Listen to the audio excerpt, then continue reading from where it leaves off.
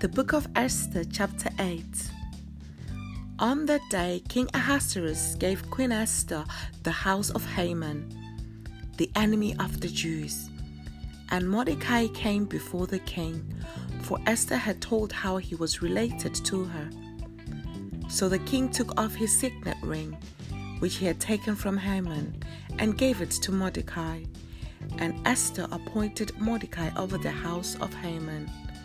Now Esther spoke again to the king, fell down at his feet, and implored him with tears to counteract the evil of Haman the Agagite, and the scheme which he had advised against the Jews. And the king held out the golden scepter toward Esther.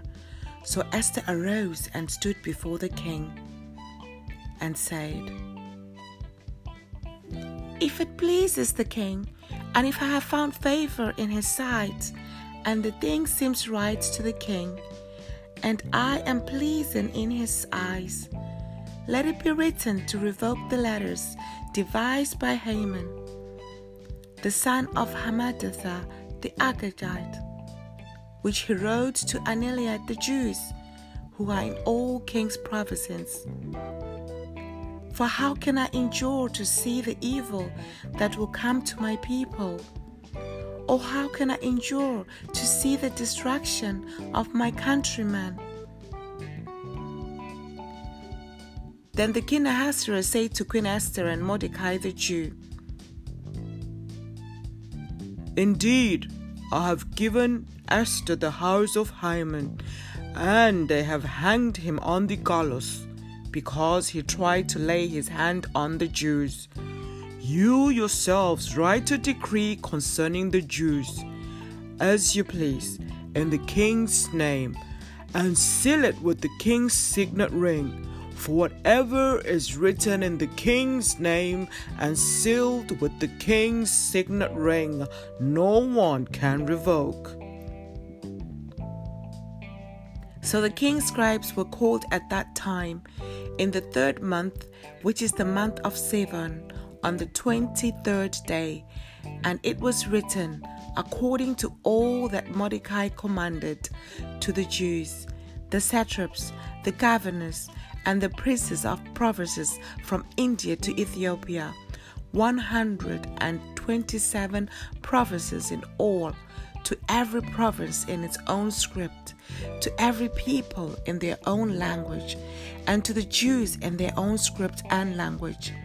And he wrote in the name of King Ahasuerus, sealed it with the king's signet ring, and sent letters by couriers on horseback, riding on royal horses, bred from swift steeds. By these letters the king permitted the Jews who were in every city to gather together and protect their lives, to destroy, kill, and annihilate all the forces of any people or province that would assault them, both little children and women, and to plunder their possessions on one day in all the provinces of King Ahasuerus. On the 13th day of the 12th month, which is the month of Adar, a copy of the document was to be issued as a decree in every province and published for all people, so that the Jews would be ready on that day to avenge themselves on their enemies.